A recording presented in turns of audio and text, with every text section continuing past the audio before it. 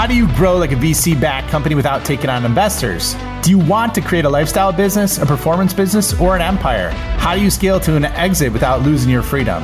Those are the questions, and this show is the answer.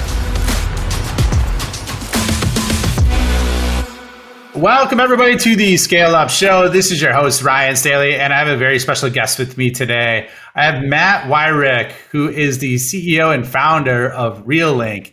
They're actually doing some really, really amazing things. Blew up in 2020. Basically, you founded it over 9 years ago, and they're on a mission to make multifamily touring, leasing, and communication real and transparent, and able to leverage it virtually. Matt's got a background in being management consulting, is in the Midwest, just like myself, so you can't go wrong with that. Matt, happy to have you on the show. Welcome. Appreciate it, Ryan. Excited to join you. Yeah, man. I like your backstory, man, because you bootstrapped for a long time, took on minimal investment, and you just made it work. And so I appreciate your grit and tenacity in terms of doing that. But just so everybody has a quick understanding of where you're at in the journey, let's do a real quick revenue rundown. So where are you guys at in terms of your ARR? Yep. So currently a little north of 5, pushing to 6 million ARR. Okay, awesome. What's your primary revenue growth go-to-market strategy? Yeah. So we are, from a sector standpoint, focused on multifamily space, property management companies. And from a go-to-market standpoint, we are running a lot of demand gen campaigns, trying to bring in the inbound qualified leads and opportunities, but also very heavy from an outbound sales standpoint of a lot of in-person meetings, a lot of conferences, a lot of the physical touch with our stakeholders and clients in the industry. But primary is actually land and expand. So I know I'm all over the place on that, but from a primary growth standpoint, we really work to get our foot in the door with a client in a handful of their properties and then expand across their portfolio from there. That is our number one go-to-market growth strategy. So. Okay, awesome.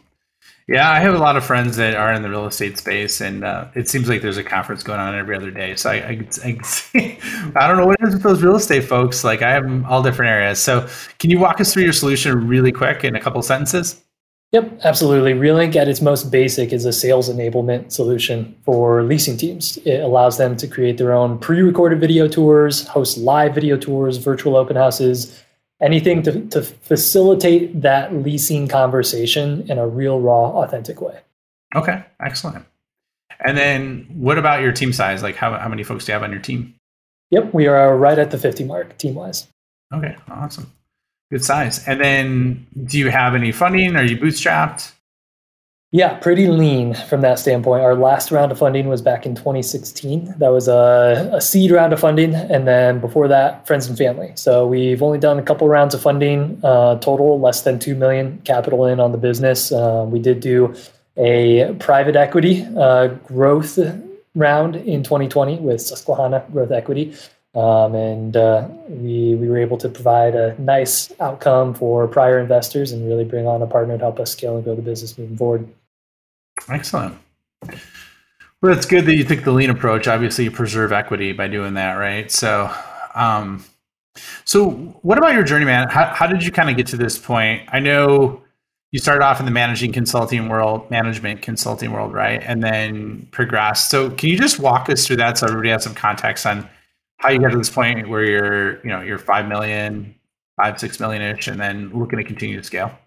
Yeah, it was one of those stories. Entrepreneurial idea felt from the consumer pain point side of things. And of course, you always have to investigate that to identify, is there someone who's willing to pay for the solution for this? And so when I was moving from Purdue to Chicago, drove up there 6 weekends in a row, looked at over 40 different properties in person, and it was just a very painful process. And granted, I'm a little particular about real estate. I've always been passionate about it, wanted to be an architect, all that stuff. So I'm sure I wasn't the easiest buyer. But what I realized was the only way to see the exact unit that I was going to be leasing was to physically show up in person. And that was the pain point that I really originally wanted to solve for, is how can you instill this authentic, transparent leasing experience virtually for people who either can't show up in person, are constrained time-wise, distance-wise, things like that. And So sat on the idea for a little bit, and that just kept popping up in my life. As a consultant, you're on the road every single week, and so that pain point just kept coming up. And so finally dove in. Met my co-founder at Accenture as well. He clicked with the pain point, saw the opportunity, and early on we were actually pursuing single family for sale side of the industry, partnering with brokerages, Keller Williams, Better Homes and Garden, Coldwell Banker, people like that. And it just was not sticking, and kind of didn't have buyers. Brokerages didn't want to pay for technology for their agents. Agents didn't want to pay for technology. And so I always say product market fit smacked us in the face. And that was when our first multifamily properties launched on the platform. And it was just night and day engagement, usage, ROI, everything. We had a clear identification of all of the the decision makers and all of that. And so it was just overnight, we put everything else aside and went all in on the multifamily space. And here we are 7 years later from that point in time. And it's really been interesting how it's evolved over that time, but also how true we are to that original pain point and solving for that in the space. That's awesome. So congrats on breaking through. However, I guess my question for you is, one of the hardest things that people run into is figuring out that product market fit. And you said it slapped you in the face. So what was that process and journey like in terms of figuring it out? And then how did you know you nailed it at that point, and what happened? Yeah. So my co-founder and I, we talk about this all the time. Those early years for the business, those are the hardest years. They are the gloomy, poor entrepreneur years. My co-founder and I, we actually went 2 years without an income. I was cleaning ATMs as a gig worker to just have some sort of money coming in. And when I would be at a low point, Ani, my co-founder, he would remind me of some glimmer of hope for us to cling to and keep pushing forward. And when he was at a low point, I would have a glimmer of hope to keep him pulling through. And so I literally, the company would not be here if I didn't have my co-founder. We had each other to lean on through that period, because it really was just an exercise of endurance and perseverance to get to that inflection point. And for the product market fit, it was really just continuing to network, continuing to branch out, listen to different people with different ideas. And there was a lot of noise. It's hard in those early years to understand what is valuable to pursue and what is just noise and not valuable. And that's the hard part. And thankfully, when we did launch our first 3 multifamily properties in Chicago, it wasn't noise any longer. It was magical music. It was just completely clear as day that this was something to lean into and pursue. And it's not that the ocean parted and everything was the easiest, clearest path forward at that point. It actually took us from that point forward. It took us about 4 years to hit 1 million ARR pursuing the multifamily space. And so it's not like we saw instant success pursuing it. We were the new guys in the space. We had to learn the industry. We had to forge relationships. We had to figure out the go-to-market strategy, the messaging that clicks. So it wasn't a clear, easy path forward, but finding the product market fit was one of the single biggest inflection points for sure. I'm sure it was a bit of a relief too, right?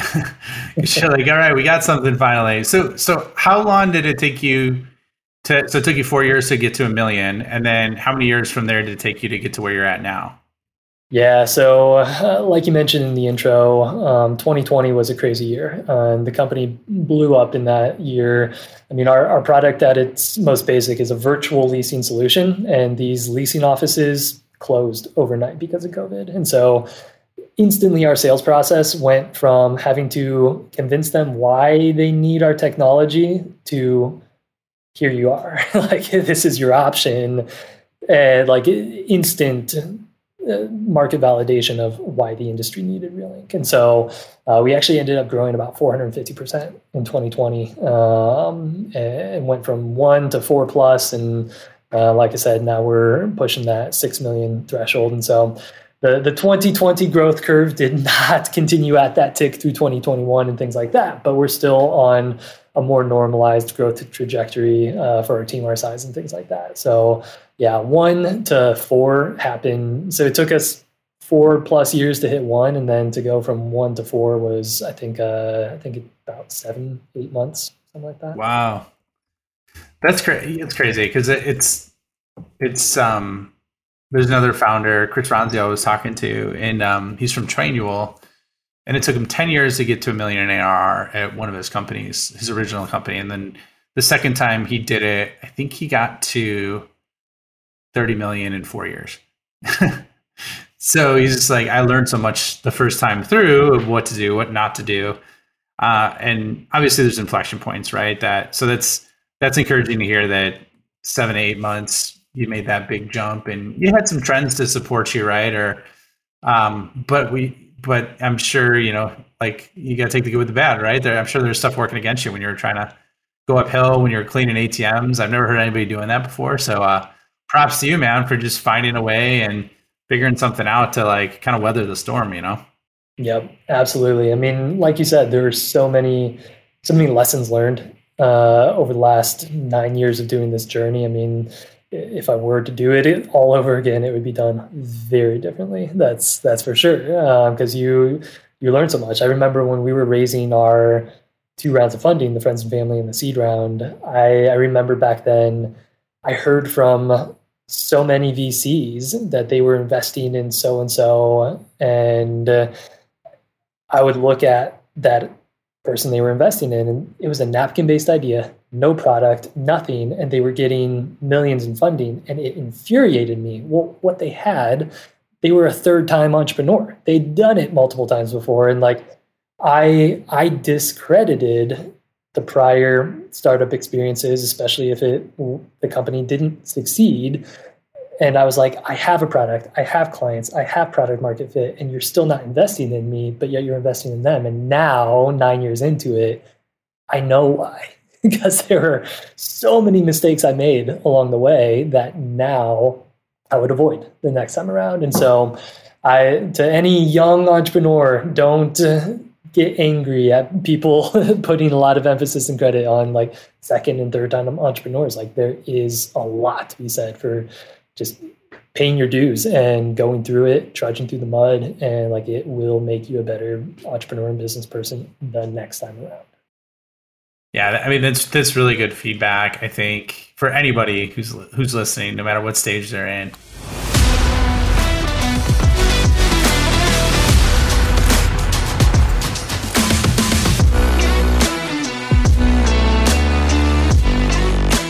Hello, this is Ryan here. Real quick, if you are enjoying this episode, please hit the subscribe button and leave a comment or review. If you want more help or just want to learn more about what the top SaaS CEOs and founders are doing, check out my website at www.ryanstaley.io. Join my newsletter, check out other free content and resources I have there, and let me know if you want to scale your business. Now back to the episode. I guess the other thing that I was curious about is when you went through that process of trying to find product market fit in your journey over 9 years, what would you say is the single biggest mistake that you made? Ooh.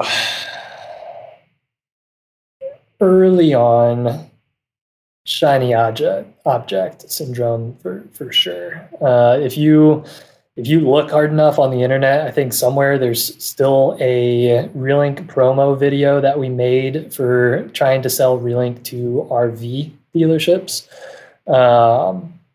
Very shiny object, not an opportunity that we should have pursued. And like we put money and resources and time and energy and all this stuff into it. And no, stay focused, stay tried and true to where you're going and what you're pursuing, because you only have so many hours in a day. You only have so much money in the bank, and like making sure that now the way I talk about it is like, what are the sparks? Like what is working? what are you good at? Once something is sparking, pour gasoline on it. Don't have a bunch of sparks. You want fires. You want roaring fires that are producing energy and glowing and producing all these amazing results for you. Like along the journey, we tried to have too many sparks without, hold on, we've got something. Let's pour gasoline on this. So we definitely probably let some fires go out that otherwise could have been roaring by now. So what was your framework for overcoming shiny object syndrome then? Yeah. Really a couple fold. One, I'm tired. Pursuing the shiny objects is exhausting. And so like you learn over time where you need to pour your energy. And I had a lot more energy 9 years ago to be poured into those other things. But no, there's that element to just growing up as a business leader and understanding like where your company needs to focus their time, energy, and resources. But the other element to it, like I said, when we partnered with Susquehanna, bringing in a very large partner, they've been there, done that in terms of taking companies from where we were to where we want to go. And they have been an incredible partner for us to help align the focus and align the energy, align our investments, and do so in a very grown-up company way, having very defined budgets, forecasts, models, projections. It makes you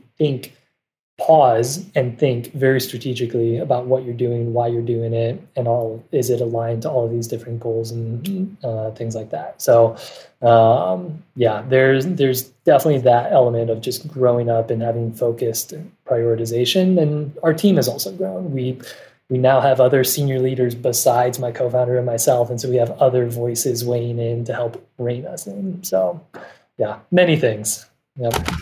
Well, good for you, man. I mean, those are some of the biggest challenges, and thanks for sharing that, because you're right. There's a lot of noise right now, so it's kind of cutting through that, and there's a lot of opportunity. But like you're saying, no matter what stage, you always run up against time barriers, energy barriers, and money barriers, right? In terms of how much you can pursue and what to pursue. So I think that's sage advice. What would you say is right now? Let's flip it. So you went from the struggle, the challenge, the pain, and let's shift a little bit. So what would you say is the single best thing that you've done that's led to your company growing? I know I'm not the only entrepreneur on this one, but the best thing we've done is hired seasoned expertise. When we really hit that growth inflection in 2020, now, hindsight, my co-founder and I realize when we needed to grow our team really quickly, we hired a lot of green employees. They were easy people to hire. There's a stream of college graduates and young employees that are a couple years into a job and looking for what's next. And they're a lot easier to hire than a 10, 15-year seasoned person that's in a role and you have to try to pull them from that role to your company. And so we hired a lot of young talent, and that caught up to us very quickly. And thankfully, we, again, had really good partners that helped open our eyes to it and helped us really build out this strategy to build out a really robust leadership team, org structures with leadership layers and things like that. And that putting that leadership layer in place and prioritizing seasoned expertise who have, again, been there, done that, and bring that to our company, that has been the single best thing we've done. I mean, I feel like not only has it taken work off of my plate and gotten me out of the weeds of financial reporting and just other things, but they then can go and build their org and have the meetings to see how this is interacting with this other team on this go-to-market initiative and all those things. So that layer was the single most important thing and the best thing we've done. Awesome, man. Yeah, I can see it. Just even when I've done this personally and I've offloaded chunks of what I'm doing, and then you actually have space to think, right? So been very diligent in terms of trying to like bucket my days in terms of functional focus, and then at the same time be hyper intentional with like even the little things like how many times you check your email, to shutting off alert, all the like temporary distractions as well outside of the big distractions, if that makes sense. So yep, I'm still working on that one. I am an annoyingly notification zero guy. Clear all the notifications on my phone, and I need to segment a little more on that side. Yeah, it's tough, man. For me, I'm easier with that. Like my wife's that she's got to have all her emails cleared out and everything like that. I'm pretty good with emails, but like text, she's like, how could you survive with this many unread messages? I'm like, if it was important, they'll come back, right? You know what I mean?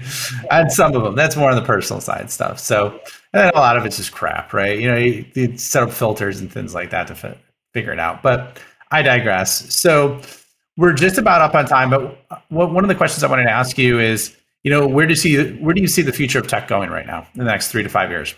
Yeah, it's an interesting time. There's a lot of unknowns. I think Salesforce might have just been quoted in an article or dropped an article today where like they have no idea what 2023 is going to bring. And it was really this kind of, hey, we're all in this together. There's a lot of turmoil, a lot of unknowns right now. We're seeing that in conversations across the Susquehanna portfolio. Like, we don't know what's ahead. And personally, I think my take on it, I think we're going to see some consolidation, some forced consolidation in the market just based off of market conditions and things like that, but also some strategic consolidation. I feel like we went through a period of just hyper growth of like number of companies hitting the market, being invested in, finding success. And there are a lot of disparate, what I would call sharp tools in the industry, and there are fewer toolboxes. And I feel like we'll see some consolidation, some continued consolidation of those tools rolling up into the toolboxes and things like that. And instead of there being 15 different players for this one solution in the space, we'll see 5 emerge as the leaders in the space and things like that. I think it'll be kind of forced from many different angles, economically and just strategically and things like that. Buyers getting a lot more strategic about how they're buying technology and software and whatnot. But yeah, it'll be an interesting time. I'm excited to be in it. I'm excited about what's ahead. I am pretty bullish around continued growth for the people that have that product market fit, have good retention, good client relationships and things like that. I think it'll continue to be pretty good. So excellent, man. Well, we are up on time. So where can people find you? Where can they find more about you? And we'll take it from there. Yeah, absolutely. So Realync, REALYNC.com, can learn more about the business, our journey. We've got a lot of videos. Like I said, if you look hard enough, you may even see an RV sales video somewhere on the interwebs. But yeah, like I said, we're very in person as well. So if there are other prop tech founders at conferences and things like that, we like to make the rounds, and always excited to just commiserate, learn, grow, and network and all that. So. Excellent, man. Well, it was a pleasure having you on the show, and I really appreciate your candor in terms of the challenges versus just everything was easy approach, you know, that you hear so much in the media. So thanks for being candid and sharing your journey, because I'm sure that'll make a big impact on one of our listeners' lives. So appreciate you having me on the show. We'll see y'all on the next episode. Thank you for checking out the Scale Up Show. My mission in life is to help founders and revenue leaders avoid all the pain and suffering in revenue and growth so they can flip it and create a life of their own design. So if you enjoyed this show, please like, review, share it on social, and more importantly, just share it with a friend. Share it with someone that you think could learn and benefit from what you heard on today. But the more we get the message out, the more people we could help, the bigger the impact we make, and the bigger the community gets, which helps everybody. So once again, thank you for being a loyal listener. I appreciate you and look forward to seeing you on the next episode.